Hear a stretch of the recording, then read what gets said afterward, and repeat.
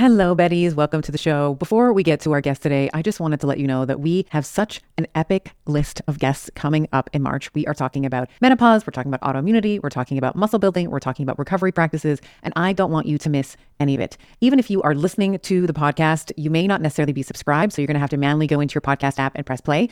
I would love for you to hit that subscribe button so that you are getting the podcast as they are released. It's going to make me so happy to know that you are a subscriber of the pod. You are officially a Betty in the Bettyverse. And of course, you are never going to miss an episode and be the first to know when it drops. Thank you so much. So from when we were born, in order to get our diaper changed and ourselves fed, we learned very quickly how to interact, smile, what got the people outside of us to come and help us quickly. We then move into our young years and we want our parents to be proud of us. We move into our teenage years and now it shifts to our peers. We move into our adult life and it's our romantic partner. It's our work life if we choose to work outside the home. All of these things start to be external focused. What we do in the process is we override our own internal signals. We forget about the internal data. We're very astute at knowing what everyone in the room needs before we know what we need. It isn't about being perfect. It's about being better. Hello, my name is Dr. Stephanie Estima, and I host expert discussions with thought leaders in all facets of health, including nutrition, fitness, hormones, stress management, performance, recovery, longevity, health span, and energy production. On this show, we discuss complex science, but then we also alchemize it into actionable, everyday living. The ultimate goal with the show is to assist you in making informed decisions about your health and to catapult you into being the hero in your own life.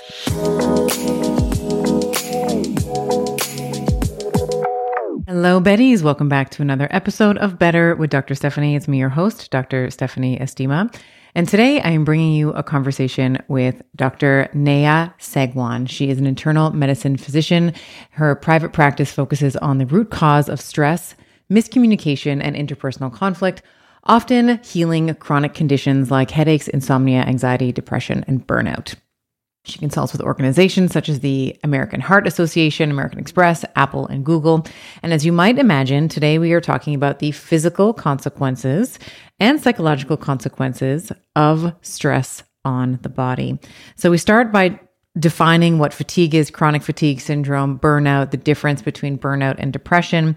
And we go through sort of a body mapping. So how that might show up physically in the body and how we might decipher the signs of burnout and some of the coping strategies that we might employ. And then we move into hormones. So we talk about the thyroid and we talk about how the thyroid and generally the allopathic model, how it might look at the thyroid gland and some of the markers within it and how we might contrast that with a functional medicine approach to thyroid care. We move into recovery. We talk about how our thoughts can drive our perceptions and the filters that we see. And she gets into some actionable takeaways, which I think you're really going to love in terms of questions that we can ask ourselves for a stressful event and what are the ways that we may be interpreting, potentially misinterpreting data and how we can hone into our internal mechanism as well as looking at external data. I think you are all going to love this conversation. As you'll hear at some point in our conversation, I talk about this idea that, sometimes when I look at the data of the podcast, it seems like people want like hormone talk and they want fitness talk, which are things that I will always talk about because they are near and dear to my heart. And I'm infinitely interested in all the permutations and the rabbit holes that I can go down. And where I notice people sort of tune out is the mindset piece. So Neha and I had a little challenge that we will present to you in terms of changing that conversation. And I think the problem is sometimes the mindset piece is a little intangible. So it's like, well, I don't know how to deal with my stress. So I'm just going to show me how to squat. So hopefully this episode quantifies and qualifies stress for you. We go through the different phases of burnout, alarm, adaptation, exhaustion. It is a very juicy conversation. I thoroughly enjoyed it, and I hope that you enjoy it as well. So please enjoy my conversation with Dr. Neha Sangwan. I am a huge fan of the Bio Optimizer's Magnesium Breakthrough. It has 7 forms of magnesium, which is going to help to transform your stress and your performance and your recovery and your sleep to the next level. I'm often asked like, well, what are the types of magnesium we should be looking for?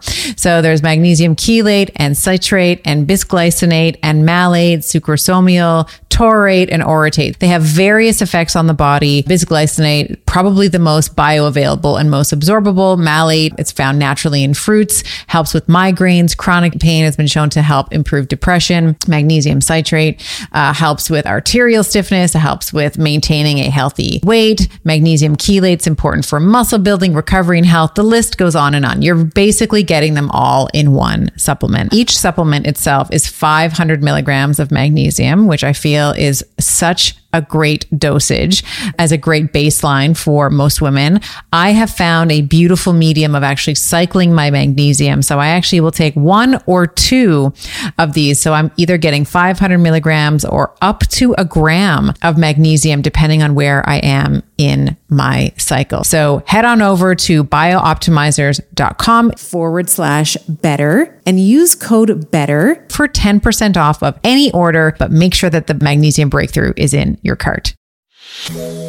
Don't be fooled by the frigid temperatures. Keeping hydrated in the wintertime is super important.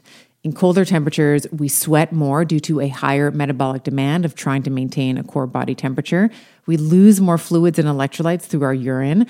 We lose more water through respiration and just general breathing. And our skin dries out in the wintertime as well. We are a ski family, and over this winter, we have been using Elementi's chocolate medley. The chocolate chai is absolutely incredible with some boiling water, a splash of milk, and my kids love the chocolate mint with some hot water. This is our après ski. We cozy up with Element hot after hours on our cross-country trails.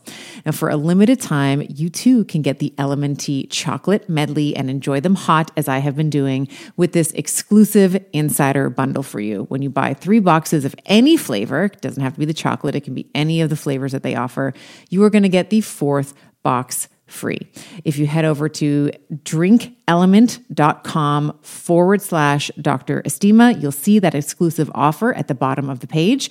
That's DRINKLMNT.com/DRESTIMA. And tell me which of the chocolate melody you love the best.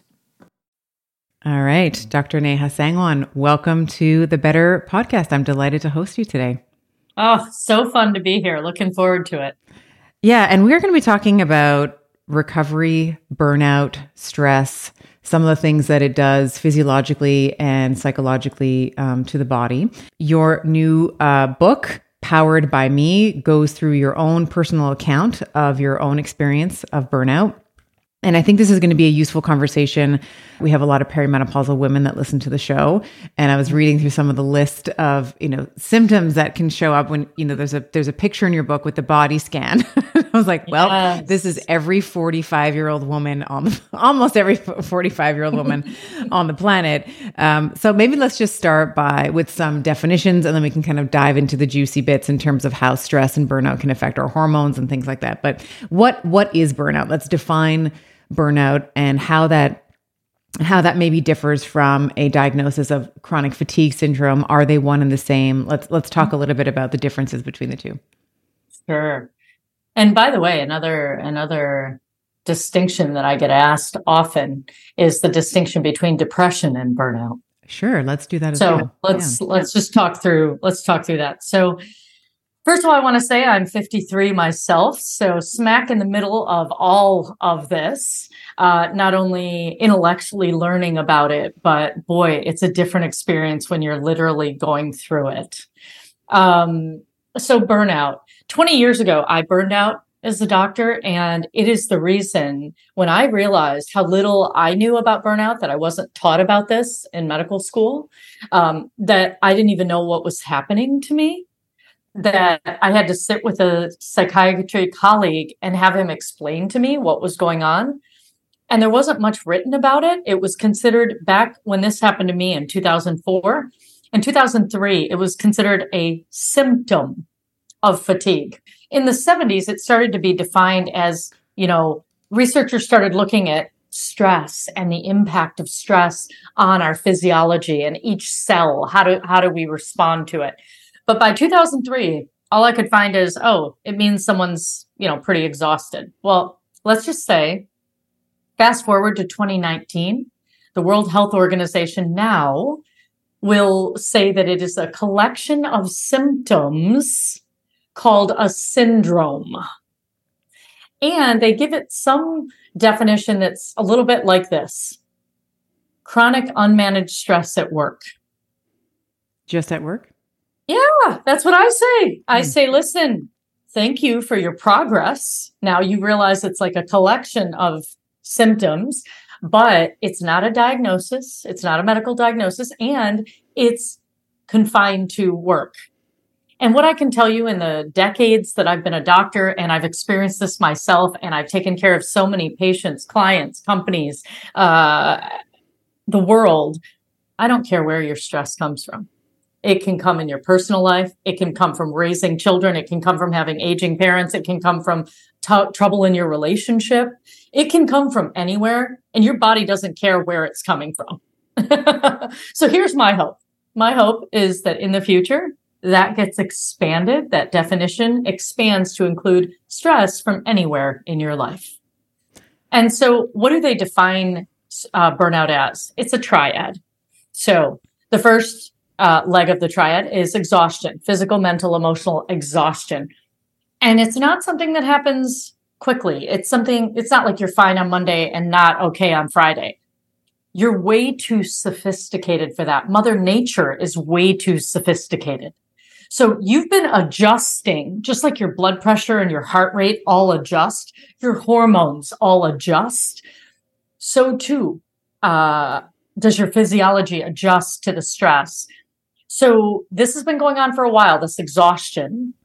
And next leg comes in cynicism. Cynicism is like that voice in your head that starts to talk to you silently and say things like, it doesn't matter how hard I try. It's not going to make a difference. It doesn't matter anyway. Like all the energy and effort that I'm putting forth. And all of a sudden, like an undertow when you're walking on the beach, it's you're starting to go against yourself.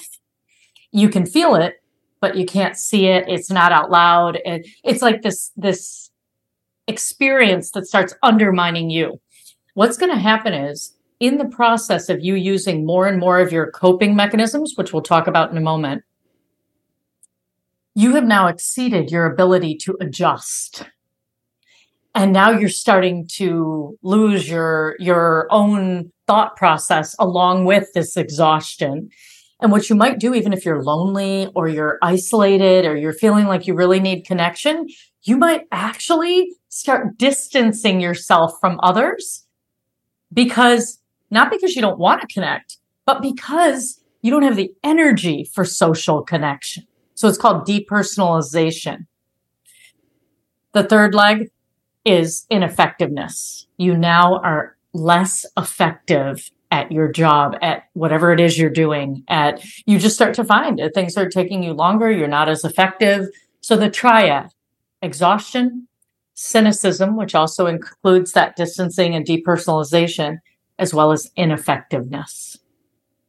So I think starting there to demystify, what is this thing called burnout? That's what it is. That's how it's defined. And then the piece that I told you, which was, you're not fine on Monday and burned out on Friday. That's not how it works. It's an ongoing adjustment where you start to run out of your coping mechanisms. So let's talk about those for a minute. Coping mechanisms. So I am an engineer. I went to engineering school. And then, as every good Indian child does, I went on to medical school. And so you can imagine in my 20s, just the amount of adjusting and coping that was happening for me to do all of that. Well, when they asked me to take 36-hour shifts in the hospital, that goes against my own biology. Just like if you're a mom and you have kids and they're up in the middle of the night. They need you. Like, it goes against your biology, and you're someone who's trying to meet the reality of your world. So what do? You're a genius. You come up with ways, right? And so mine was 2 ice cold 16-ounce Mountain Dews plus a king size Snickers bar. And you could get me up for 36 hours taking care of patients in the hospital. So I call it my sugar caffeine buzz strategy.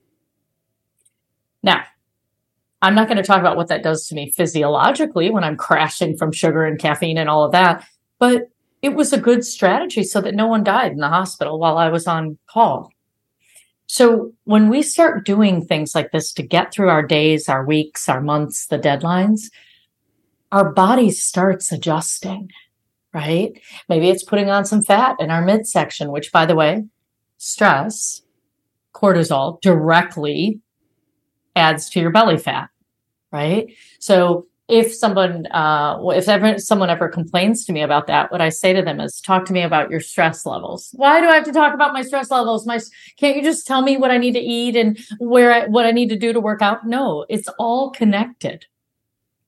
So the last thing that I'll say about this to help people understand. So now they understand the triad of exhaustion, cynicism, and ineffectiveness. Now let's talk about the phases that someone would go through. So when stress starts, it starts in the alarm phase. It's like you're jumping on a treadmill that's going a little bit too fast. It's like that startling experience. So once that happens, your body can adjust to that. You're made for that. Except our lives tend to stay on that treadmill. And in fact, we tend to turn the speed up a little bit more, a little bit more, a little bit more. And when that alarm phase of our life becomes our regular life, we've adjusted to that. We move into the second phase of burnout called chronic adaptation, where it's everything I was talking to you about. I'm using the Mountain Dew. I'm using the Snickers bar. I take a glass of, wine after work to get the edge off. I might just find myself scrolling endlessly on social media and not realize that half an hour just passed. Whatever your retail therapy, whatever your strategy is, it's gotten you through some tough times, but now you're in chronic adaptation where you're doing these things just to get by. Or you say something like, I'll sleep on the weekend, or I'll sleep when I'm dead, right? You're trying to cut out your body's biological needs in order to adjust. So you're in the second phase, chronic adaptation. And then one more thing happens, whether it's the pandemic, whether it's one more, call or phone call from somebody, something happens, and you go sliding down the slippery slope of burnout to hitting a wall of ineffectiveness. And that's in the exhaustion phase of burnout. And that's when you have to be off on medical leave. It becomes a medical, we've got to do something. So it's true that exhaustion is a phase, and exhaustion is also a symptom in the triad that I told you about. That's true. It's a little confusing, but I want people to know what to look for. And I want them to know that it's over time. Yeah. And it was interesting in the book, you were accounting in your own story. You started a shift like at any other shift. It seemed like it was, didn't feel like you were going to burn out that day. And then it just, I think you were having a conversation, you had said something multiple times. The nurse was like, hey, are you all right? Like, you said the same thing in 4 minutes. You said the same sentence, 4 times in 4 minutes, or whatever the frequency was. And then you just completely collapsed. And it was the proverbial, straw that broke the camel's back. And I'm surprised by it all. That's like the fascinating thing. I've been adjusting in chronic adaptation for so long that I think it's normal. And it's so not normal. And so I just want everyone to just take a moment. If you recognize yourself in any of what we're talking about, be kind to yourself. You are a superwoman. You are a superhuman, because you have been figuring out ways to adapt your biology to the pace of this external world that we've all created. It's moving fast. And there's a bit of an evolutionary or a biological mismatch, right? So, you were talking about, I'll sleep when I'm dead, or I'll sleep on the weekend, or, there are these sort of cultural assumptions in people, with people, whether you're a mother, whether you're a doctor, you're both. So you have, double-edged sword in that case. Whether you're a daughter, whether you're a sister. Yeah. Really, it doesn't, just existing in our world today feels a bit chaotic. Right. So if you can tell me the difference between burnout and depression, what are some of the symptoms, the differing clinical symptoms and presentations that someone might experience? Sure. So this is a bit of a debate in the clinical world. And I'm just going to tell you, in the decades that I've been doing this, the differences I see and the similarities. So burnout and depression can come together, but they don't necessarily have to. Someone can feel like depression is an energy of hopelessness, helplessness, like just feeling like I think of it as like quicksand energy. It's kind of someone's had a loss or multiple losses, and it's just like almost like a surrendering almost experience. Sometimes there's physical causes as well. And so you want to separate out, sometimes there's physical causes, sometimes there's emotional causes there. When you talk about burnout, right? Burnout, and that can happen suddenly, by the way. Depression can happen suddenly. There can be like a loss of a child, of a relationship, of a job, like something can happen pretty quickly. Burnout is something that happens over time. And it's oftentimes, the metaphors people will use is like a matchstick, burning out. And so it usually has like a more tense energy. There's like a fight going on. Like, I want to change the healthcare system. I want to change the education system. I want to change another human. We've got this energy of what we want to do and accomplish. And we've been working at it. It almost feels like pushing a boulder uphill. And then in the later phases of burnout can, in that exhaustion phase, go through depression, where it's like, like nothing's going to work, like everything I'm trying. So what I want people to know is they can overlap, but they do not necessarily show up together. And if someone wants more information, because trauma and how trauma plays a role in all of this is really important, because trauma can be traumatic in your life. There can be an event or something that happened to you. But trauma also comes from just you being a child and your needs not getting met. Maybe you weren't seen. Maybe you weren't heard. Maybe you didn't feel important. And that also can cause experiences that when they're triggered later in a relationship, something familiar happens, can also lead you into depression. Sometimes in the middle of you burning out, it can be the thing that tips you down the path. So what I'd say is if you want to learn more about trauma, I would refer people to the Wisdom of Trauma movie or by Gabor Mate or any of Gabor Mate's work. That's who teaches me about trauma. But these are kind of you have to really, what I'm trying to tell you is you have to really put it in context. And you have to, in order to understand this, just like your physical health, just like the physical signals inside you, please put things in context and understand in what order you want to explore them. So make sure you have a clean bill of physical health. Then you start paying attention to your physical signals. Then if you want to understand if emotions are playing a role here, and you want to just understand if it's burnout or depression, ask yourself, like, has it been this tense fighting energy for something, change something? Has it been more quicksand? Was it more sudden? Was it more, that kind of an energy? So I think these are some of the ways that as I'm listening to someone, start to ask questions and piece things together. So let's work through, I was saying to you, the body map. I was looking at this and I was like, this is every perimenopausal woman. And part of the book, you talk about this idea of doing a bit of a body check, like scanning the body to see how you're feeling, because your body is always talking to us. Whether or not we decode the symptoms is another, story altogether, which I'm sure we'll touch on today.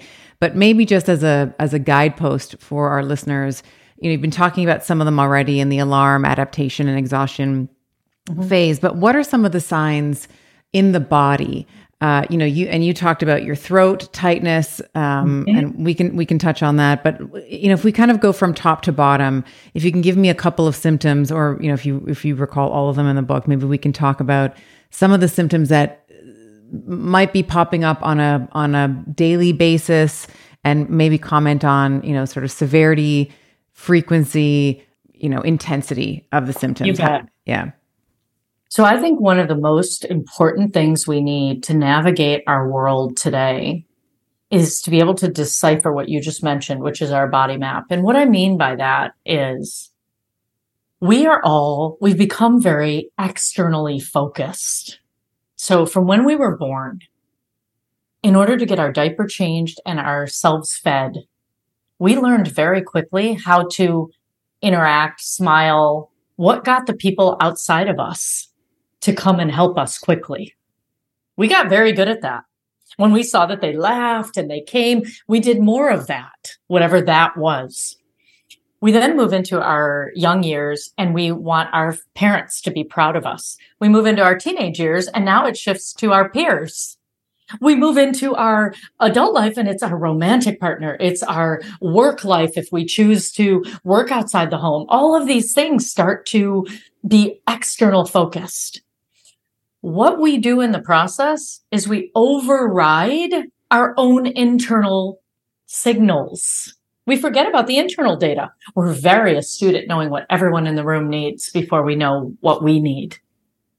That becomes a very natural progression. And so not for everybody. Sometimes if people have had illness, sometimes if they've had a crisis, sometimes if they're more sensitive or intuitive, they will be tuned in. But this is the reason that we've learned to accomplish in the external world. And the way we do it is getting rid of these uncomfortable sensations inside us. What I'd love to do is turn that all around and say, this is now going to be your superpower. You picking up the signals in your body early, deciphering the language of your body, knowing what it means. So your body's always talking, always. The question is, are you listening? And so it's your physiology that I'm talking about, physical signals. So right here, you and I on this podcast, if I check in and I would say, I do feel a little slight tenseness here.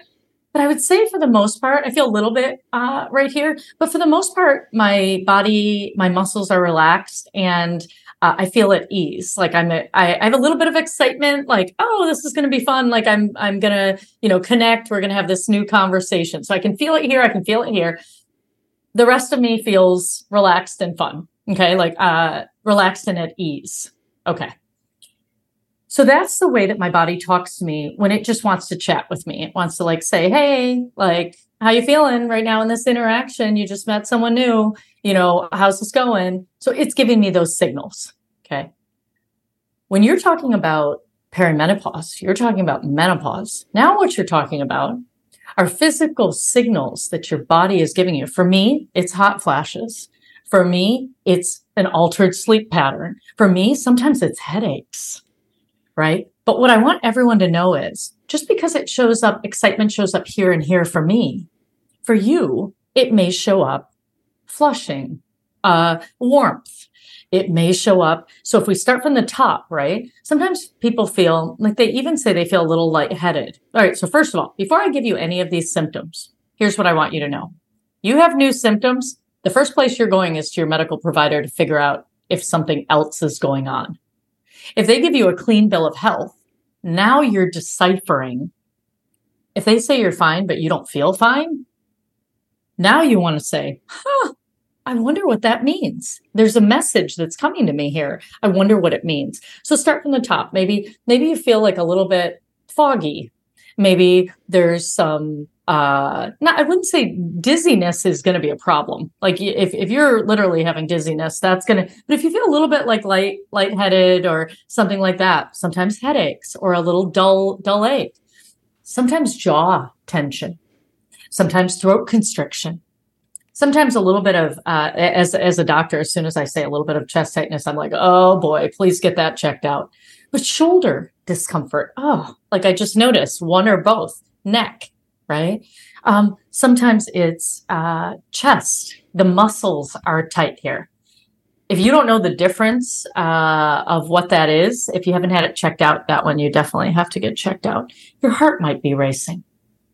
It might be stomach churning, knots, butterflies. It might feel like a rock in there. Lots of nerves in your gut. By the way, your brain and your spinal cord, huge number of nerves. Your heart, lots and lots of nerves. And your gut. So those are the three big centers in your world that have nerves. So if you're experiencing anything, you're going to have sensations there that you have to decipher. Are these physical or might these be something else?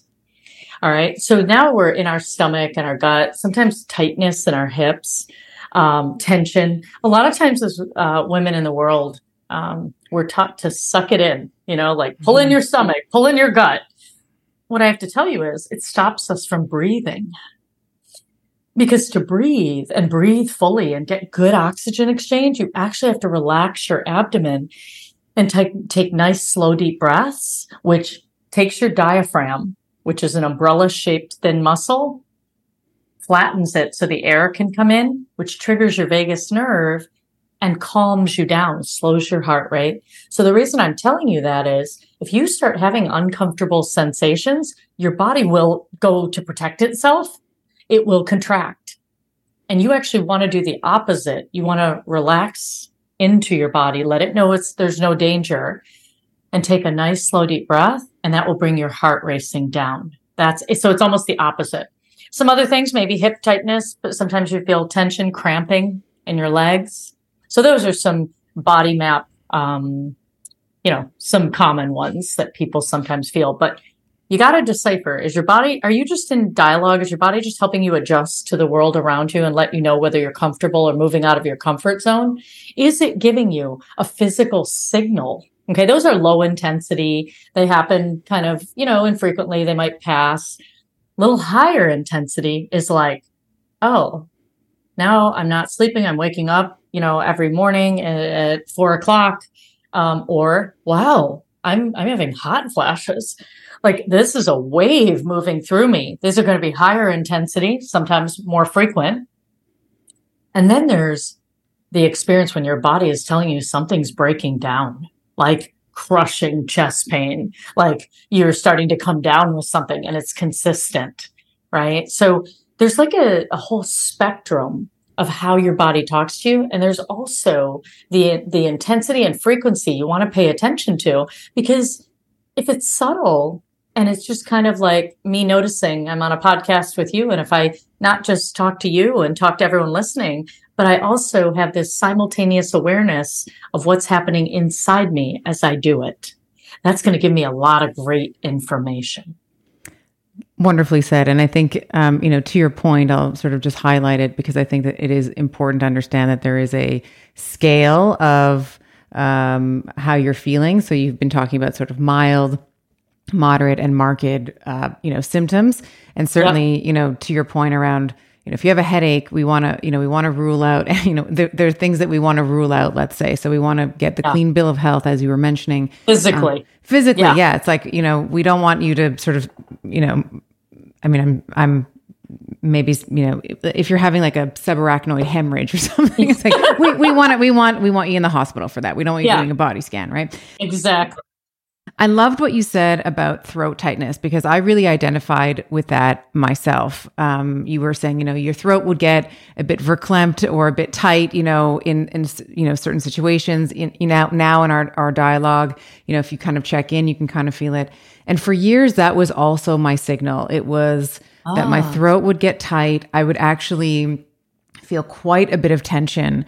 And so for me, in order to, we'll say, move the energy in. So I would always get tight. Like, if you talk about chakras, I don't talk a lot about chakras because I don't know enough about them, but like the two areas for me are like throat and heart. Like these are the two areas that would always kind of feel compressed and almost like there was like an anaconda or something like squeezing in and kind of crushing those areas.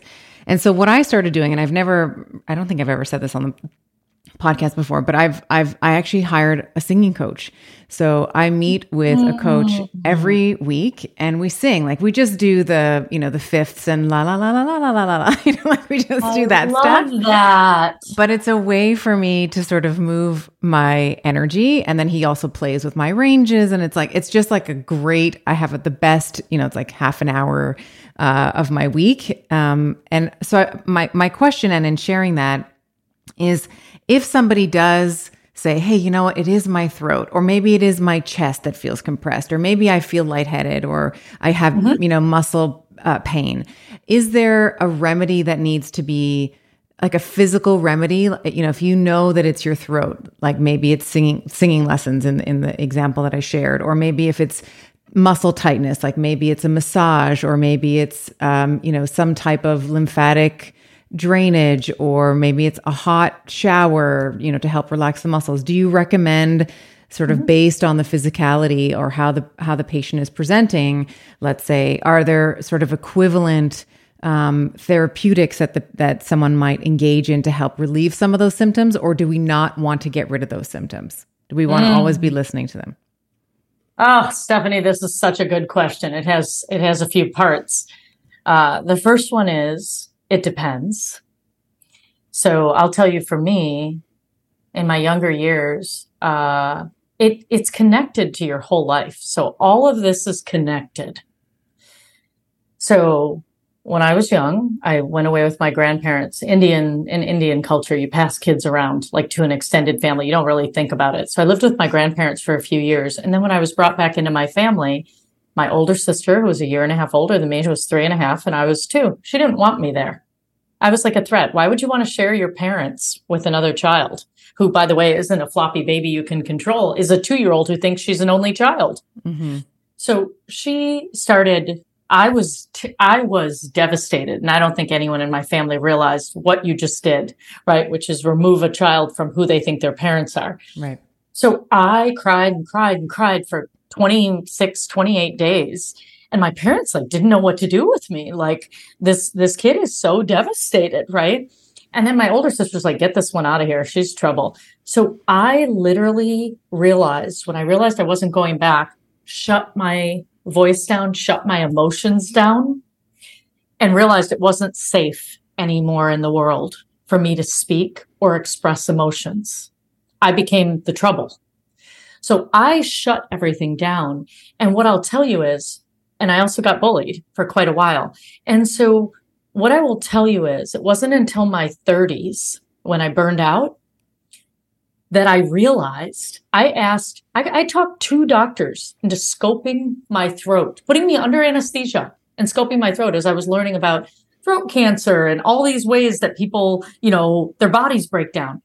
The second one got me off the table and said, what do you do for a living? And I said, oh, I'm a 4th-year medical student. And he looked at me and he said, oh, this is your stress response. This isn't cancer. I have to tell you, there's a part of me that was relieved that it wasn't cancer.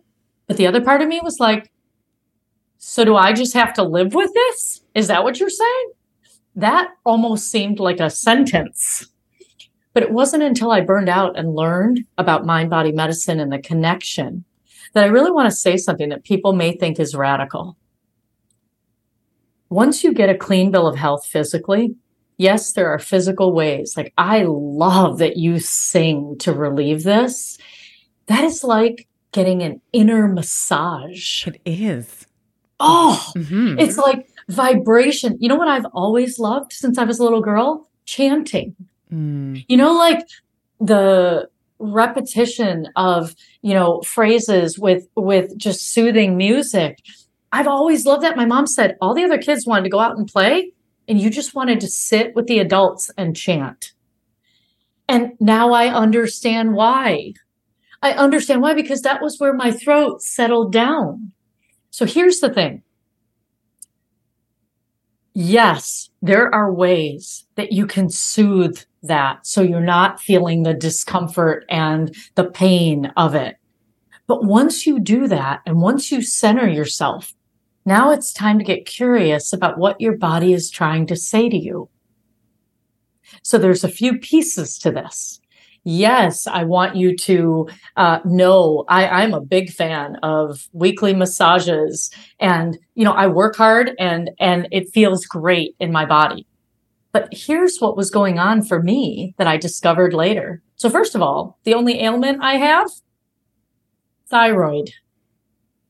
I have autoimmune thyroid. When I would shut down, think about autoimmune. Your body's defense system, your immune system, that is supposed to fight external threats, flips and fights you. What did I do? My emotions, my experience when I'm younger, I'm supposed to feel. My heart is supposed to emote. It, in fact, I liken it in the book to, on a GPS system, the blue dot. Like, you are here now. We're like a society that thinks we should shut down our emotions and that they are too messy, they make us look weak, and we don't have time for that. Except, you know what the truth is? The truth is, all emotions is data saying this is how you're experiencing your life in this moment. So think about it. If you want to know where you're going in the world, do you need to know on a GPS system where you are?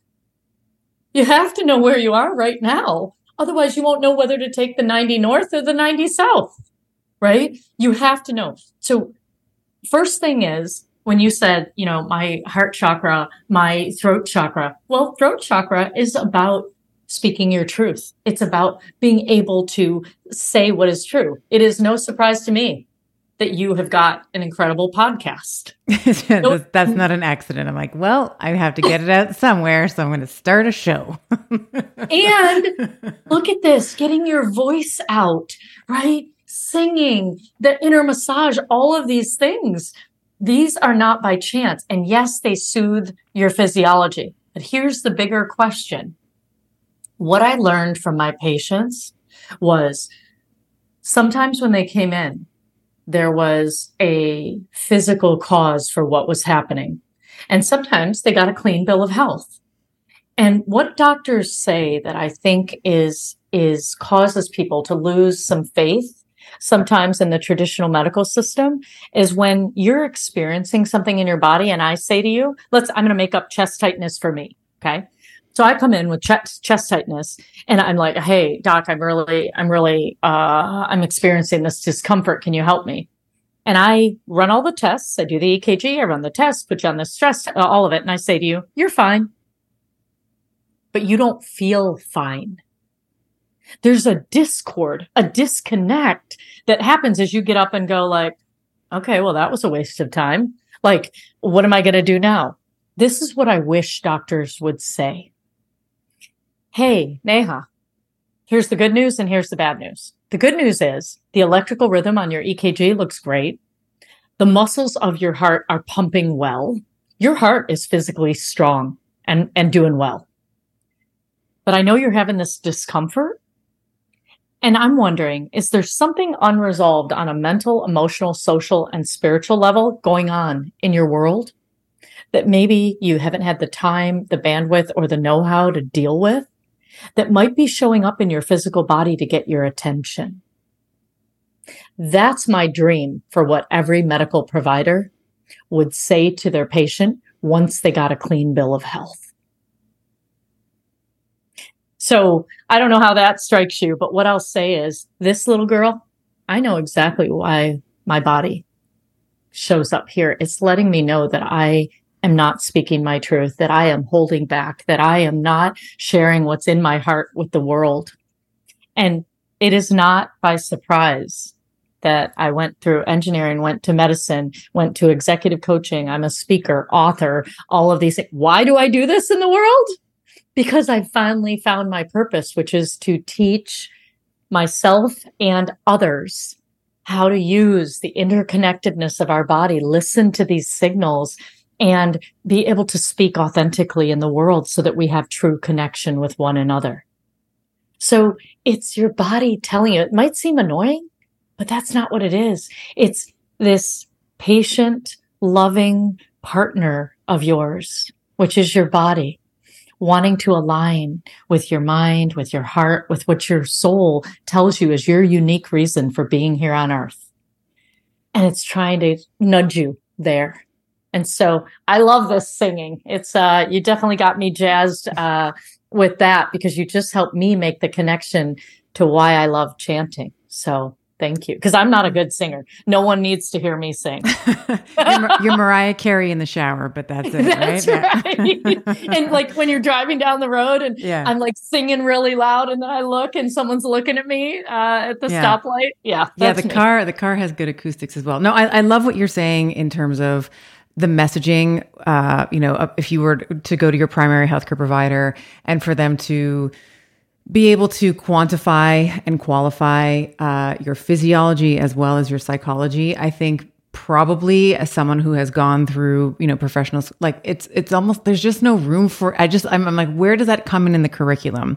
I remember 4 years of just anatomy, physiology, dissection, biomechanics, it's like, and where does the bedside manner, and that's really what, I often, when I've spoken to other doctors and other coaches, like that's kind of what makes or breaks a good doctor or a good coach. It's not how many years you study. Like you could know your stuff better. I mean, you have to learn enough to pass your boards and all that, but it's your bedside manner that I think really leaves an impact on the patient, because they don't have the training. So they're probably not going to remember what you said to them, but they're going to remember how you made them feel. Did they feel heard? Did they feel understood? Did they feel like they were being spoken down to?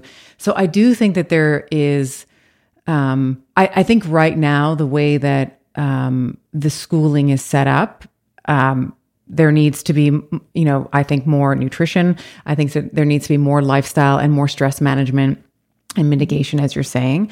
And maybe that's more schooling. Maybe I'm not sure, but there needs to be some rejigging somewhere in the curriculum I think it's of like our doctors. Integration. Yeah. It's an integrated schooling. Yeah. Yeah. Maybe that's it. It's more, right. Yeah. So maybe like more allied professionals that they're just, that's all that they're doing is figuring out, okay, so there's no physiology here. Like maybe we can look at the psychology and see if there's something there. Yeah. Well, I'll tell you, even that, it is physiology. So psychoneuroimmunology, right?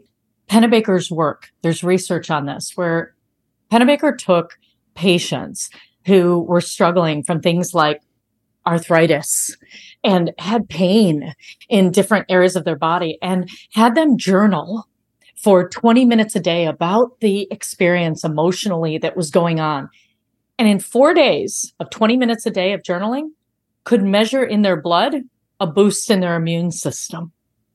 Oh, wow. Like, wow. And what were they seeing? Were they seeing increase in T cells? What were they seeing? I am not remembering. I'm going to need to look on the immune markers. I haven't read it in a while, but it's Pennebaker's work. It's pretty universally. I know I even cite it in my book, but I should go back and see the exact immune boost. But he could physically measure it. And so this idea of if only in 4 days of us connecting to our emotions, connecting psycho, okay, so my thoughts and emotions, my nervous system is connected to my immune system. And so that's what I was saying when you were saying, how would we educate differently? Well, I hope we would connect the dots. I hope that we wouldn't compartmentalize like, oh, something's wrong with your skin, then that must mean you go to a dermatologist. Oh, something's wrong with your lungs, go to a pulmonologist. Like, that's not how our body works. Our body is actually quite connected. And so I think the integration is probably the biggest aha for me. When I realized that so many people were coming to me and didn't know how to navigate their body's physical signals, they didn't know how, or if they knew that they were having them, they didn't know how to decipher them. I was like, oh, well, then we're going to think emotions don't matter. We're going to think anything uncomfortable doesn't matter because we don't have a way to navigate it. If what we're doing is navigating our life from the outside in, if what we're saying is we're going to be driftwood in the ocean and we're going to go any way that the wind blows, and that's how we're functioning, we're going to find ourselves overwhelmed and feeling like we're in a chaotic world. My goal for everybody is to actually lead from the inside out, where you become a sailboat with a rudder, where you are influenced by the wind, but you chart your own course. So it's a big difference, right? Driftwood in the ocean versus, and the way that you do this is by figuring out deciphering the physical signals that come to you the earliest in your body, how you know when you're in a conversation with someone, whether things resonate or they don't. You know how you know that? You know that not by how they respond, but how the physical signals in your body feel relaxed, at ease, and light and open, or feel tight and constricted and heavy, right? Like, oh, that didn't feel good. So we have to start working from the inside out. And I think that's a different way than a lot of people function. Yeah, well said. I am incredibly bullish on sauna as a therapy for recovery, heart health, and overall aging well. I personally decided on an infrared sauna from Sunlighten because of the range of far wavelengths and near infrared wavelengths that it offers. Saunas help with detoxification and rejuvenation to rid your body of toxins. It helps with heart health by improving circulation, reducing blood pressure, and helping keep the arteries supple. It helps with muscle recovery by easing the tension and soreness to recover faster. And of course, stress reduction. With the warmth and the relaxation of sitting in a sauna, it's crucial for hormonal balance and achieving a state of well-being necessary for a strong physique and a strong mind. If you visit sunlighten.com/better and use code BETTER to get a discount. That is Sunlighten, sunlighten.com/BETTER and use code BETTER at checkout. Let's come back to you. You mentioned thyroid and autoimmunity, and I wanted to make sure that we did speak a little bit about the physiological implications of chronic, unmanaged, or unprocessed stress. And certainly, I maybe should have said this at the beginning of our conversation for the listener, but our listeners are very smart. But obviously, we're making a distinction between acute stressors, like a hormetic stressor, like exercise. And what we're talking about today is obviously chronic, unrelenting, unprocessed stress that continues to accumulate in the body.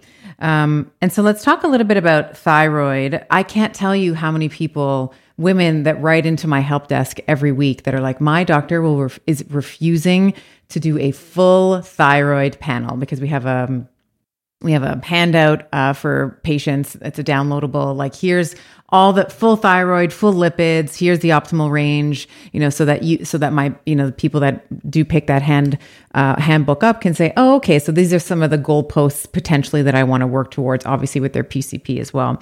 Right.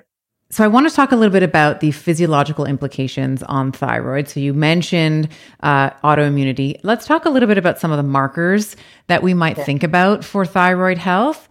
Sure. The traditional ones, and then maybe where, we want to talk a little bit more about a functional medicine approach, which is what I would just call very simply a full thyroid panel. So what are some of the sort of thyroid panels that you might get with a physician who doesn't have any functional medicine training, let's say, and then what are some of the lab markers or biomarkers that we want to be looking for to take sort of more of a holistic approach to thyroid health? All right. So let's back up here. In medical school, what most of us are trained to look at, right, is T3, T4, free T3. So for those of you listening that just want a refresher, there's active thyroid and there's inactive thyroid. So T4 is the inactive thyroid, and it must get converted in a process to the T3, active. So total thyroid doesn't actually give you how much is active and how much is inactive, right?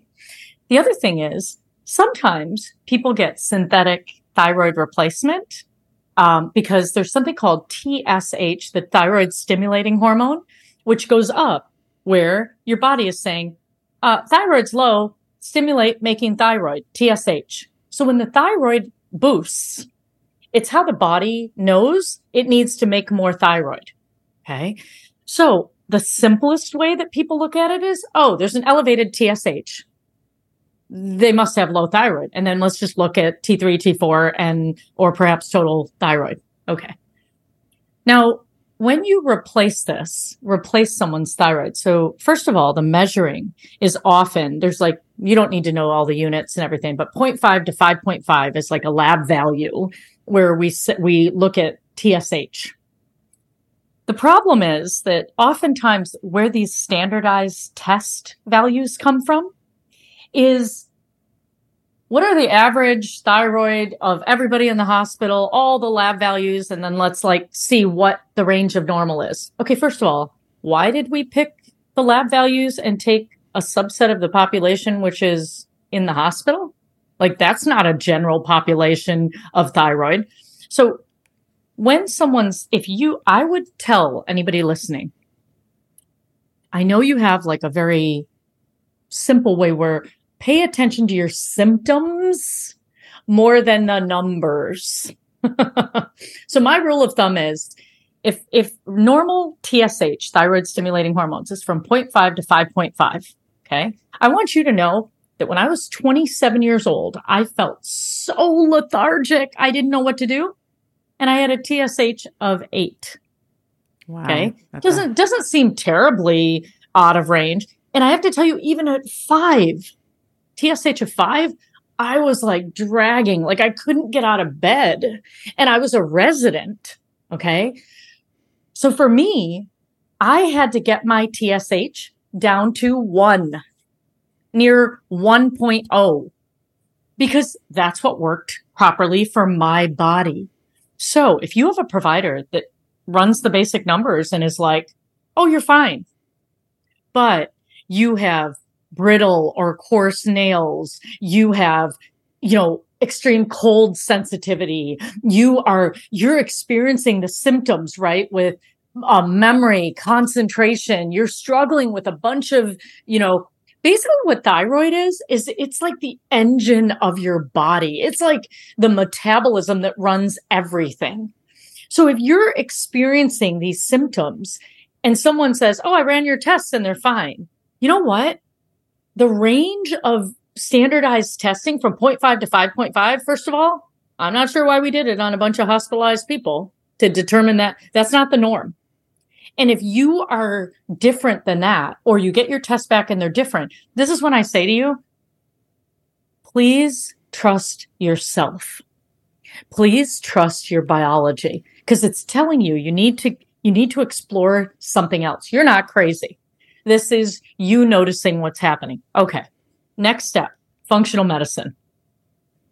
Functional medicine is going to look at things because they look at things in an interconnected systems way that we were talking about, like we did psychoneuroimmunology. Well, what functional medicine knows is 60% of your immune system sits in your gut. It's in the third part of your small intestine, and it's called Peyer's patches. Why would more than half of your body's defense system be located in one area of your body? Well, because the biggest offender is what I take from the outside world. The biggest danger would be what I'm taking from the outside world and putting into me. So in fact, your body's brilliant. It has all of this immune function there. Well, what functional medicine knows is what you're eating and how it's being received or not is connected to your emotions, to your stress levels. All these things are interconnected. And so what it's doing is it's looking for things like reverse T3. It's looking for ways in which, oh, wow, Neha's not just having low thyroid. Neha has an autoimmune function. Well, what do? I tie that to my mental, emotional, and spiritual world. Yeah, I shut myself down. I had trauma. What felt like trauma for me at 2 years old when I left my grandparents, who I thought were my parents, and I came into a world where I was bullied, and I shut everything down. Not only did I shut down speaking, I shut down my emotions. I just got very quiet, very compliant, and I became a people pleaser. There are people in our lives, there are experiences that we so adeptly adjusted to for our own survival and the body keeps the score for sure.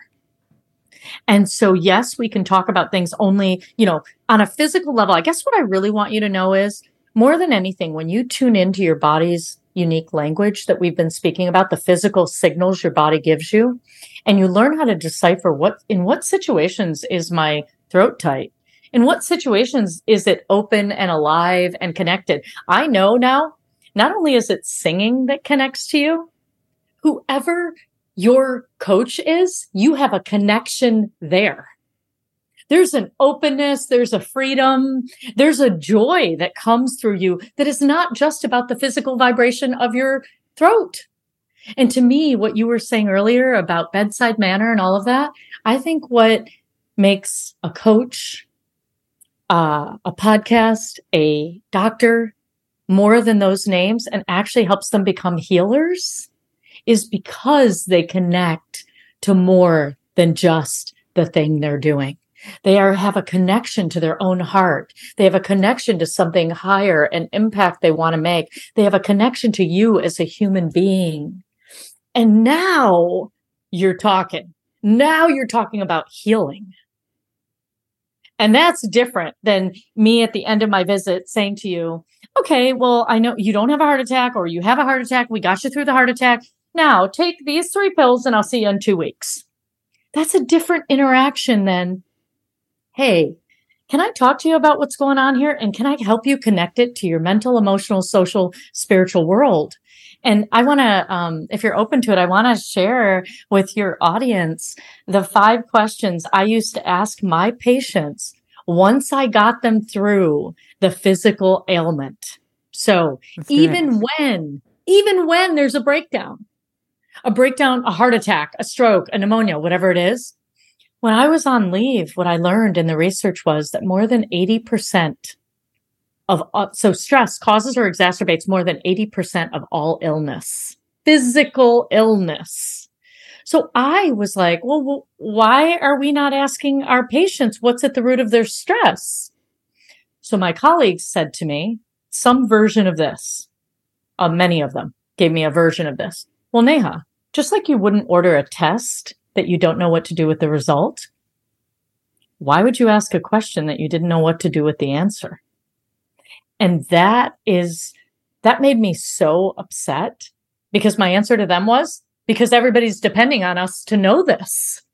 So we got to figure it out. And that's really why I wrote Powered by Me. It's my answer to the gap in healthcare where you're stressed out. Maybe if you're at work, you go to EAP, the Employee Assistance Program, to get help.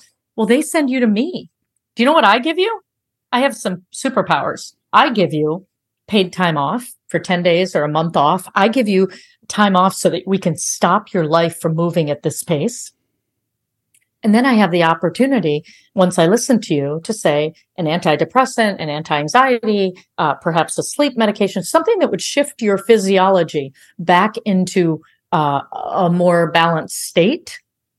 And those are fine for the right person, for the right amount of time, for the right ailment. But that is not a long-term strategy. We got to get underneath to the patterns that got you here, to the what can you do differently? And that's your role. Your role in inspiring people and engaging them and having them listen to their own voice is really powerful in shifting how they don't end up there again. So 10 days later or a month later, the big problem is we send you back in the ring for round 2 with no awareness of the underlying patterns that got you there, with no tools to do it differently. And then we wonder why it doesn't work. So it's called the awareness prescription. So the night before I would discharge my patients, I would ask them 5 questions. Once I wanted to experiment and figure out, is our physical health actually, can this research actually be true? Is our physical health actually connected to our mental, emotional, and social, spiritual health? Now, my gut told me it was for me, but I needed to ask patients. So I would say to them, and back then it was like the early 2000s, 2000 to 2010, I would pull out a prescription pad because it was the only thing in my pocket. That's why it became the awareness prescription. And I would say to them, I want to see you again at the grocery store, at the opera, at the theater. I just don't want to see you here in the ER again. So I'm going to give you 5 questions that I'd like you to think about. And if the nurse tells me you've journaled about them, I'll give you an extra 20 minutes to sit down with you and I figure out what's at the root of your stress so that we can help you heal. So question number 1, why this? Why our throat? Why a heart attack? Why not your liver? Why not your left leg? Why has this part of your body broken down? And anything they say is right. It's their own intuition coming through them to tell you what's going on. I'll never forget a woman who said to me, I had to have eye surgery because I literally have not been able to see what's right in front of me in my marriage. And I was like, wow. Oh my God. Yeah. Whew, like big. Yeah. Right. So people have their own. There was another one who was a diabetic who had to get his leg amputated.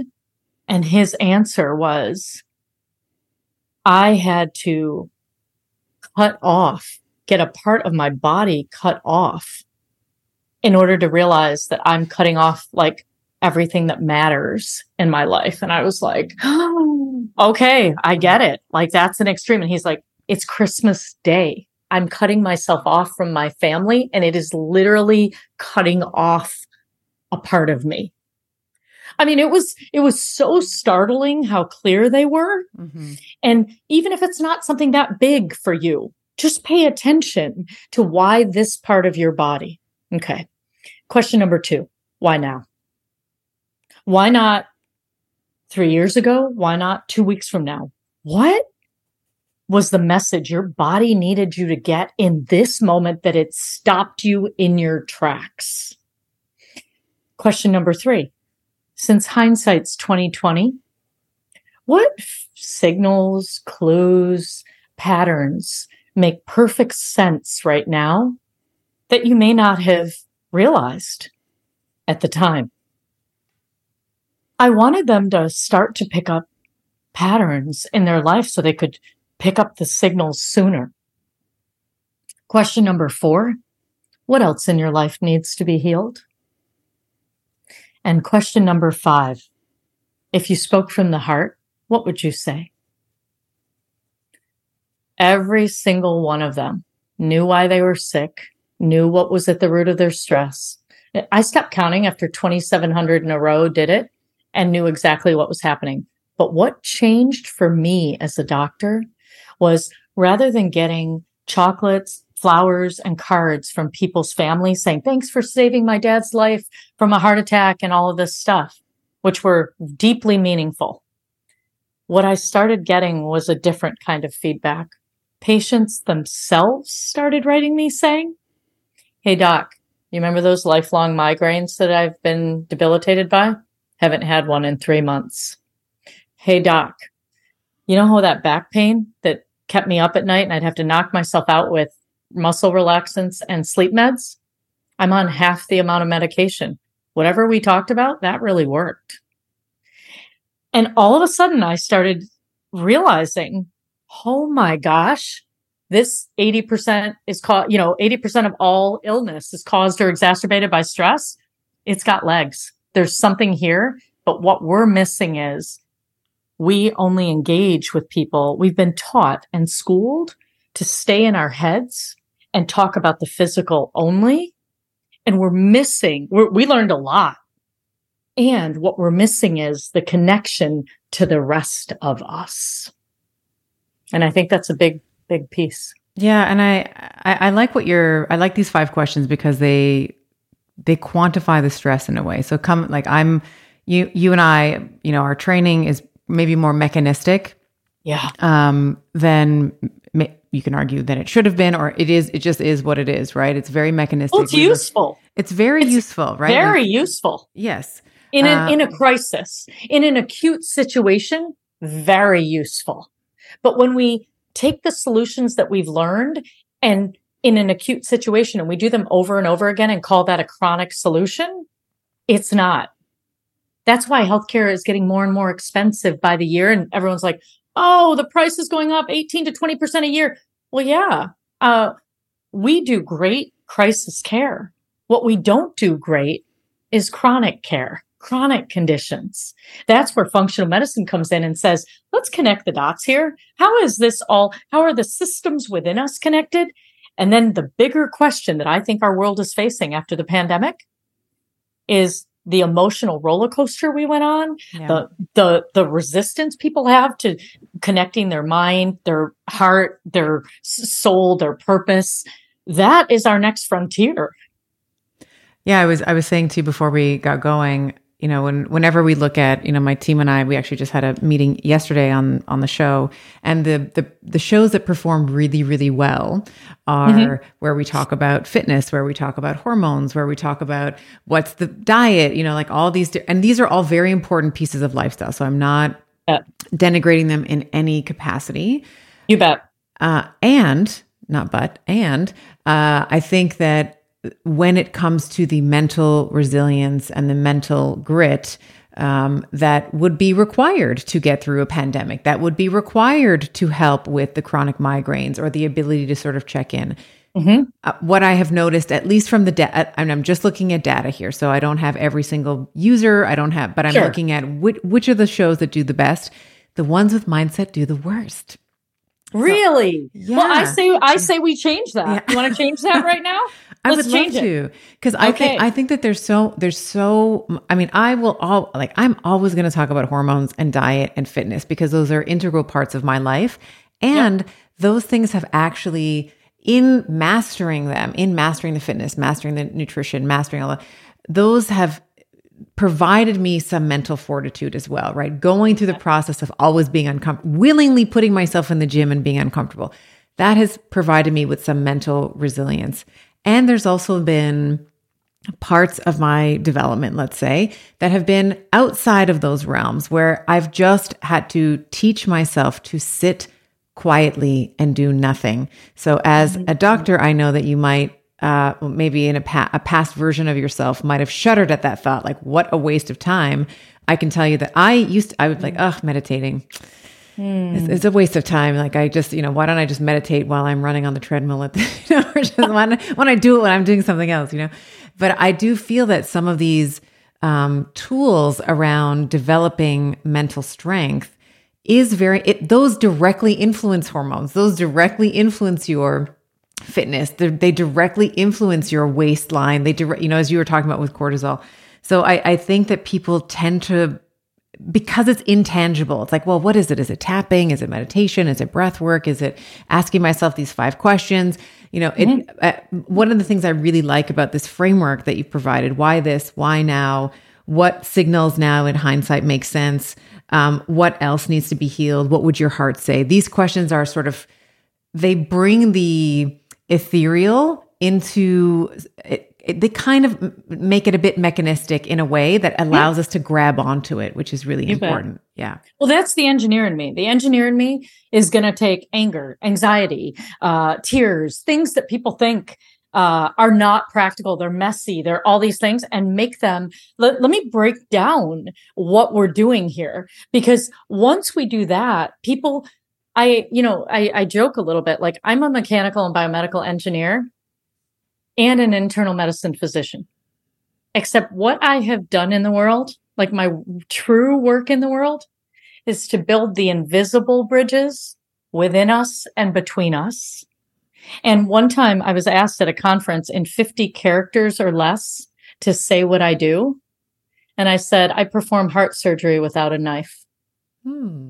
That's great. So I think it's Joseph Campbell, but like the cave we fear to enter holds the treasure that we seek. And it's not that people don't want to know this.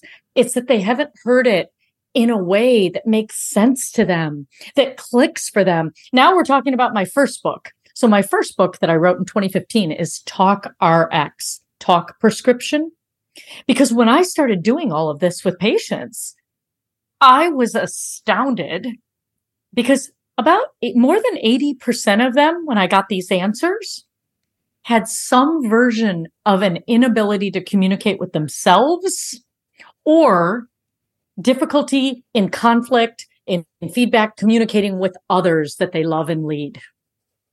And when I realized that communication within us and between us was this big of a driver for stress, I decided I'm going to become a master at communication. And then this is the cool part of how I found my purpose. That happened to be what the little 2-year-old gave up to fit into her family. Right. And so when I started to learn about communication, I had a freedom that moved through me and lit me up like singing. Like, it was like, oh, this is like breathing again. This is what I shut down to survive. So what I'd say here that's so important is let's just give your listeners, let's give them something practical on the mental space that will unlock perhaps a way that they're thinking about their thoughts and why it makes a difference. Okay. Let me first tie it to physical, and then I'm going to just give you something more general, like even in their dating life or their, love life. Okay. So we'll keep it juicy, keep it interesting, and let's make it really practical so that, they realize how important this is. So the first one is, as I started writing books, I drink coconut milk chai. It's like, it like warms my soul and it gets me through writing.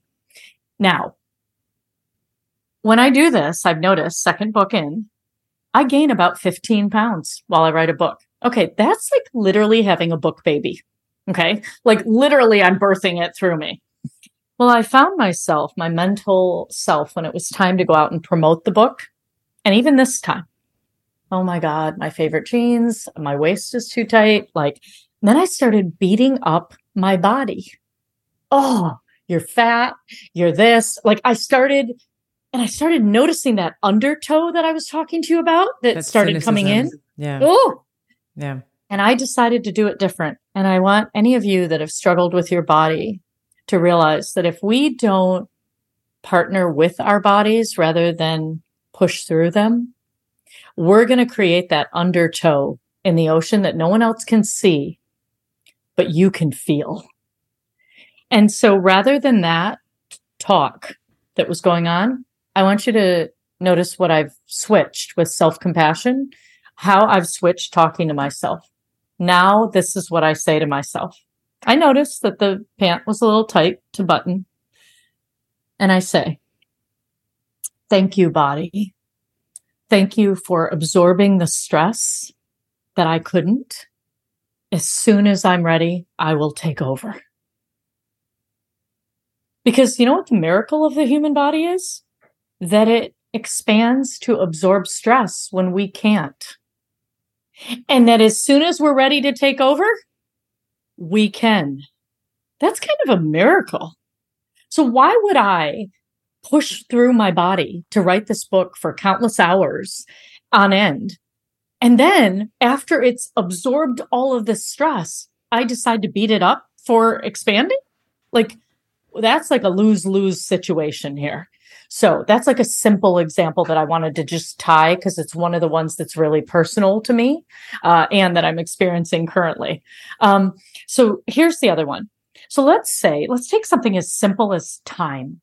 So let's say you and I said we were going to meet for lunch at noon at Yolanda's Cafe across from where we work. Okay. And I'm new. And you've gone over there and it's 12:15. You're looking, this is data. Okay. This is data in the external world. It's 12:15. You have an empty iced tea that you've drank and an empty seat across from you. And there's no text, no voicemail, nothing from me.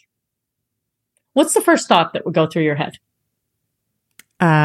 Probably, the first thought or the one I would replace it with. The first thought would be I've been stood up, and then the second thought would be, well, maybe something came up, something like an emergency came up. I'm going to give her the benefit of the doubt.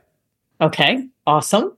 Now, what if I was a first date that you were really excited about meeting for lunch, and the same data was there? Tell me what your first thought would be. It would be stood up, and I don't know if I'd get over to the, I'm sure something came up that that she couldn't call me and let me know what was going on. I'm like, I've been stood up. I can't believe this. We said 12 o'clock and it's 12:15. Yeah. Now, what about if I am someone who has broken trust with you in the past? You've known for a while and it's a bit of a pain in the butt, but you were willing to try this. What would your first thought be? Honestly, it would be, here we go again. This is the same pattern that we've experienced before. And I've told her how I feel about it. And here, we're at the same starting line again. Same problem. Yeah. Yeah. So here's the deal.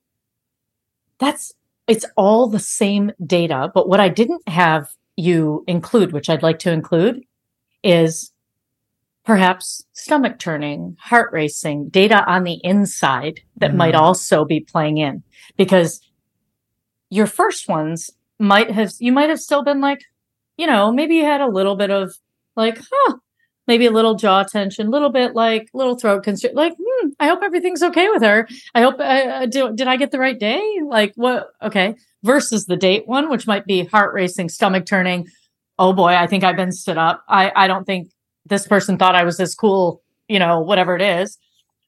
Versus the person who may have broken your trust in the past, and you may have a more intense experience in your body. Like, oh God, here we go again.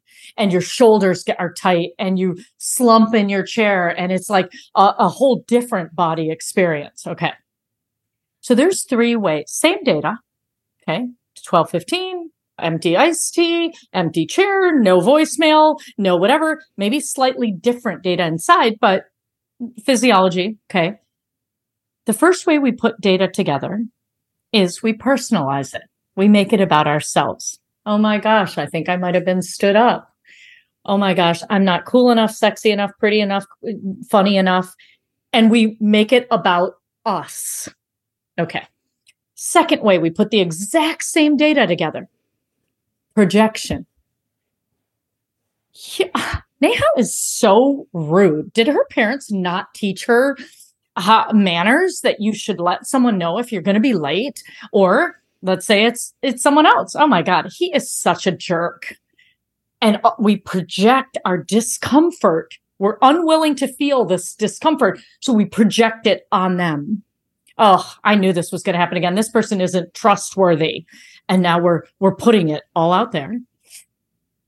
Or sometimes it's for people who don't like discomfort, conflict, they're harmony seeking. They might do this.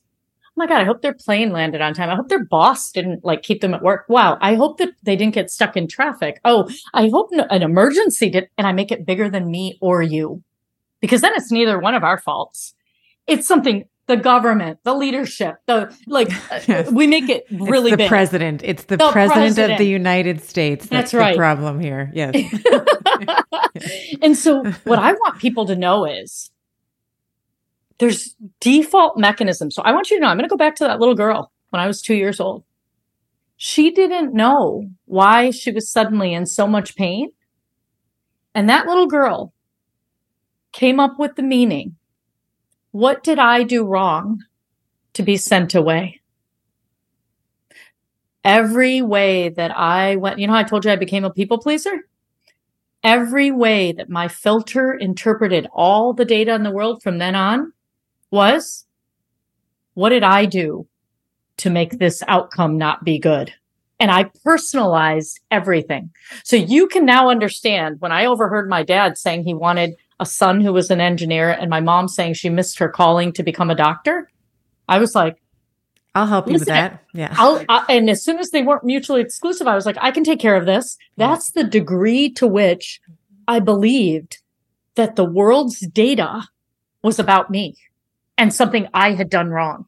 So this is how powerful unlocking your thoughts is in you understanding how you're showing up in the world and behaving in your relationships and how you're getting or not getting what you need in your exchanges. So here's the truth. If you notice that most people channel one of these more than another, Okay. So do you have one that you're like, because you're noticing you kind of went personalization, but then you were like, I'm going to give you the benefit of the doubt. So this is where trust comes in. Trust. If you trust the other person, you sometimes move to generalization. Sometimes people who want to avoid conflict just go to generalization to stay out of conflict. Sometimes people who've had past experiences with people go to projection. Oh, I knew it was you. You were so unreliable. Your parents, this, that. Okay. Another reason people go to projection is because it's too uncomfortable to feel. Hurts. Yeah. It hurts too much. Yeah. It hurts. And so we channel it. We deflect it onto other people. And then we go into anger, because if I can get angry and I can make it your fault, I don't have to sit with this. Right. And I'm absolved of any, any responsibility in this scenario. Yes. And so this is what I want people to know. If you don't know how you're interpreting data from outside you and inside you, here, let's give them another cool fact. How do you decipher emotions with thoughts? So here we go. If I want you to decipher your body's signals, and let's say it's heart racing and stomach turning, okay? And we want to know, someone's like, oh yeah, I'm tuned in to my heart racing and my stomach turning, but I don't know what that means. Okay, well, this is where your thoughts come in to help you. Let's say the scenario around you is that you're about to get on stage to speak to 200 people. And now let's pay attention to your thoughts. If your thoughts are, I don't have this memorized and I'm going to make a complete and utter fool of myself. It could be heart racing, stomach turning, turn into what? Emotion, anxiety. Anxiety, yeah. Because you're focused on who? Me. I'm going to make a mistake. I'm going to look like a fool. I'm going to do it wrong. Okay. Now, if my heart's racing and my stomach's turning and my thoughts are, wow, this could change how education and women show up in leadership. This is an opportunity that could change the future of the next generation. Same heart racing, stomach turning. But now it's about excitement. It's about energy. So do you see, you first have to be able to notice the data going on. You have to be able to decipher it. Then you have to be able to use your thoughts on where you're focusing. And here's a tip that I'll say to anyone who feels anxiety and wishes they could turn it into excitement. The trick that I use in this is whenever I have my heart racing and stomach turning and throat constricting, and I check in with my thoughts, like, what's going on here? If I am more focused on me before I go out and speak or have a conversation, I shift from that into being in service to the audience. These people have put aside their time, their energy. They could be anywhere in the world, but they're going to be here. My job is, it's okay if I make a mistake. I don't need to be perfect. What I need to be is in service. So good. I have a similar process. When I was in physical practice, I had a little sign in my our little break room that said, "It's all about them." And it was in big words. But what you're describing is essentially how we are foreshadowing the future. So you could be that speaker, and if you are foreshadowing a negative outcome, I'm going to forget my words, I'm going to trip on stage, I'm going to blank. That's where the anxiety comes in. But if you're foreshadowing a positive future, I'm going to change the face of female leadership. This can be an opportunity to change one person's life in the there's 199 of them that don't get anything out of it. They get zero. But one person is changed. I've done my job, let's say. The way that you foreshadow, the way that you're thinking about the future, whether it's a positive outcome or a negative outcome, is going to direct essentially the emotion that you're like, whether it's anxiety or excitement, right? Because I often say they're kind of the same emotion. It's the same sort of energy. Yeah. And here's the kicker. Am I going to focus about how I'm going to do and whether I make a mistake? Or am I going to focus on being in service to everyone who's spending their time listening to this podcast? Am I going to worry about, my hair not exactly the way it should be? And should I be paying attention? Or am I going to shift into a space that is like, who cares? Like, these people have taken their time, their energy, maybe in the past, mental, they haven't really seen the connection of how mental is actually something that could supercharge them. Now that I get excited about. Let's be in service. Let's give them something new. Let's have them have another experience, right? And all of a sudden, then it's about underlying being in service. And I want to tell you one thing that happened to me, because I think when we sometimes give up our own personal power, and I'll give you an example, because that was an example that I did a TEDx talk in 2012, so about 12 years ago. And when I did it, I only got asked 7 days earlier. I was so nervous. I hadn't even memorized it properly because I'd only had 7 days to get ready.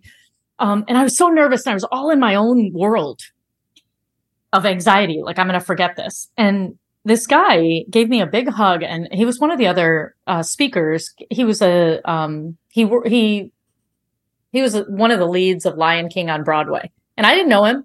But he walked up, he said, "Are you okay?" And I said, "Can I have a hug?" I don't know how I asked some man I didn't know for a hug. And I said, "Can you just breathe with me?" And he said, "Absolutely." And he did it like as naturally as like, "Can you hand me a Kleenex?" It was like, I was a little bit shocked.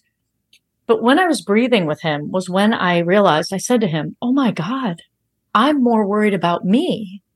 But when you go on stage, because he was the opening speaker, you're in service to them. And he said, "You bet. Let go of anything right now. Now it's about them." So there's a time when it is about prepping and it's about you. But there's a time where you have to equally be able to let go and be in service. So I did the talk. I got tearful twice during the talk as I was trying to remember everything, and I was moved, and it kind of surprised me.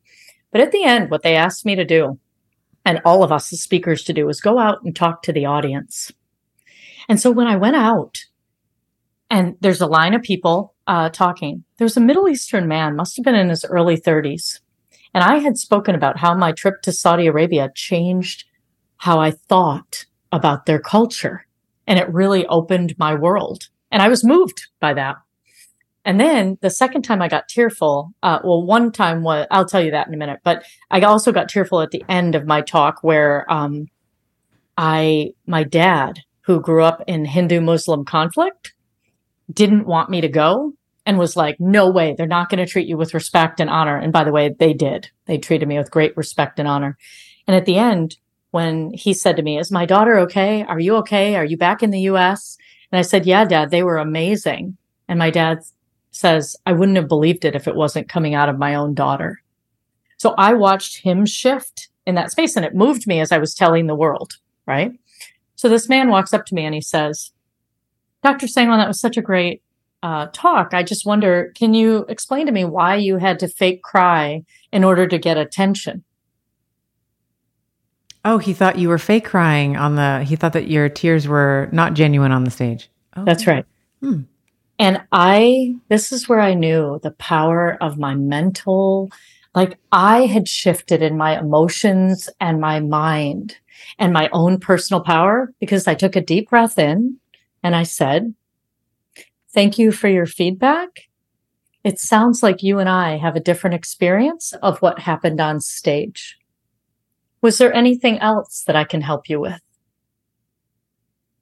And what I realized in that moment was, it probably was his experience of tears in his culture, maybe with his sister or his mother, that tears could have been used for manipulation or to fake cry to get attention. I don't know what it is, but you know what? I knew it was his, not mine. So that was his projection potentially from past That's right. experiences. Yeah. Yeah. So that's the power of understanding the mind and emotions. Because you know what I could have done? I could have done this. What do you mean? Like, listen, and I only had 7 days to do this. I think I might've been a little emotional because I could have gone. The moment you're defending yourself, you've lost any argument that you're in because you don't believe it yourself. Right. You're defending something else.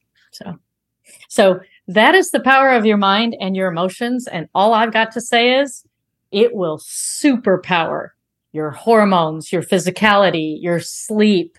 If people want to know, like when they're sleeping, what's going on? 3 main things. If you think sleep's a waste of time, let me tie this all back to your physical health. If you're someone who thinks you'll sleep when you're dead or sleep's a waste of time, what I want you to know is you're right. If what you're referring to is the external to-do list that's not getting done. But if you pay attention to your internal to-do list, your body has an entire internal to-do list to do every night. And here's the 3 main things it's doing. Number 1, physical repair. So if you've worked out and you need some repair of those muscles, it's happening while you're sleeping. Also, immune repair. You want to be strong and you want to be able to fight off anything. Immune repair and physical repair occurs during your sleep. Second, memory consolidation. That you can integrate everything you've learned and commit it to memory during your sleep. 3, emotional processing. Your body knows that one of the most important things it can do for you is help you process any unprocessed emotions. Now, if you're someone who thinks you can get away with less than 7 to 9 hours of sleep, and you keep cutting off your sleep, guess what happens? Your body reprioritizes what it does first. And what do you think it does first? I would probably say that it would shut down some of the higher brain centers that help with inhibition of emotions in the lower brain centers. No? Yeah, it actually gives up physical repair and immune repair and memory. And it focuses first and foremost on emotional processing.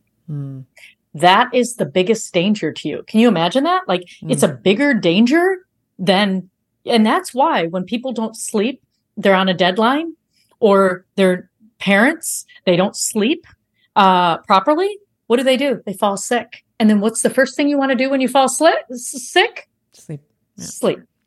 And you're also much more testy. Like irritable. parent, you're much more testy when and that's why I said, the frontal, the sort of the PFC shuts down and then you're that's just right. Way more irritable. But yeah, muscles grow at midnight. Like you gotta, and like, as you were saying, like memory, all of those things happen, memory consolidation, immune system, all of that stuff happens overnight. Yeah. And this is something I wish parents knew because I only understand it now. When little kids are playing with Bubbles or their brother, and then you say to them, all right, it's time to go to school. And they say, I can't go. I have a tummy ache. And we as parents say to them, I just saw you playing with your brother. You're fine. Get your shoes on. You're going to school. What your child just said to you was that their body was talking. When you shifted them and told them it's time to go to school and they have a tummy ache, you should get curious, not furious. And you should say something more along the lines of, honey, what's happening on the bus? Honey, what's happening at school? Why is your tummy hurting? And I think as adults, we've shut down the physical, our own physiology, our own body map. We've shut it down so much that we then teach our children to shut it down. But they don't have the verbiage to say to you that they're being left alone at lunch, or they're being bullied, or they're being made fun of, or they're being mocked. They don't know how to say it, but I promise you, their body does. And their body is trying to talk. So it's not just for you. The body's talking. The question is, are we listening? And if we did, might we get curious, not furious, and not think of it as something that's like annoying, that's getting in the way? But what if we thought of it as our superpower of data, giving us a heads up, letting us know when something's wrong, letting us know about our intuition and how to trust ourselves more? Because I think in the world that we're in now, it matters. I think the name of the game now is, how are you going to make quick and effective decisions without having all the data? And how are we going to need to pivot and change and navigate a world moving faster and faster with AI coming in and all of these things? How are we going to trust ourselves, be in alignment with our bodies, and pick up these signals early? I don't want to see you in an ER. I want you to pick it up much earlier. I want you to notice on this podcast what resonated with you and how your body told you that it resonated. And if something didn't resonate, let that be true too. You know, I'm a big believer that our professions choose us.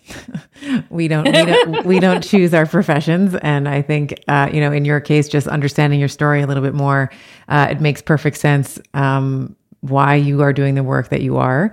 I have a very good relationship with my medical doctor, and sometimes she'll say to me, like, "Heal thyself, doctor." You know, like you know what to do, right? And so I just wanted to reflect that back to you. Thank you so much for your time today. And if you just want to give people, more information about you, your work, your book, where can people find more about you, and where can they purchase a book if they are interested in doing so? Sure. My business is called Intuitive Intelligence. And where you find me is intuitiveintelligenceinc.com. So INC at the end there. And then nehasangwan.com. And you're going to find everything you need there, from the books to podcasts and articles and, everything, all the ways you can learn and grow will be there. And there are 2 books. One's on leaning into healthy conflict and how our inability to communicate makes us physically ill. That's called Talk RX. That's going to be more available right now on audiobook, because I got the rights back from the publisher and I'm going to be republishing that. So we're kind of in the middle. So if people have a hard time finding Talk RX, it is on Audible. And then Powered by Me, you can find it, Kindle, hardcover, all of it. So wonderful. Yeah, I can't wait to keep this dialogue going online. And I just have to say, it's so fun to meet powerful, integrated thought leaders like you. That is one of the best side effects of the job that I do. So thank you for having me. Thank you so much. It's been a pleasure. All right. I hope you enjoyed today's episode. And I must give you the obligatory legal and medical disclaimer here. This podcast, Better with Dr. Stephanie, is for general information only. And the advice, recommendations we discuss do not replace medicine, chiropractic, or any other primary healthcare provider's advice, treatment, or care. In the consumption of this podcast, there is no doctor-patient relationship that has been formed, and the use and implementation of the information discussed are at the sole discretion of the listener. The information and opinions shared on this podcast are not intended to be a substitute for primary care, diagnosis, or treatment. In other words, guys, be smart about this. Take it with a grain of salt. Take this information to your primary healthcare provider and have a discussion with him or her to make the best choice that is for you. Remember, I am a doctor, but I am not your doctor. And these conversations are meant for educational purposes only.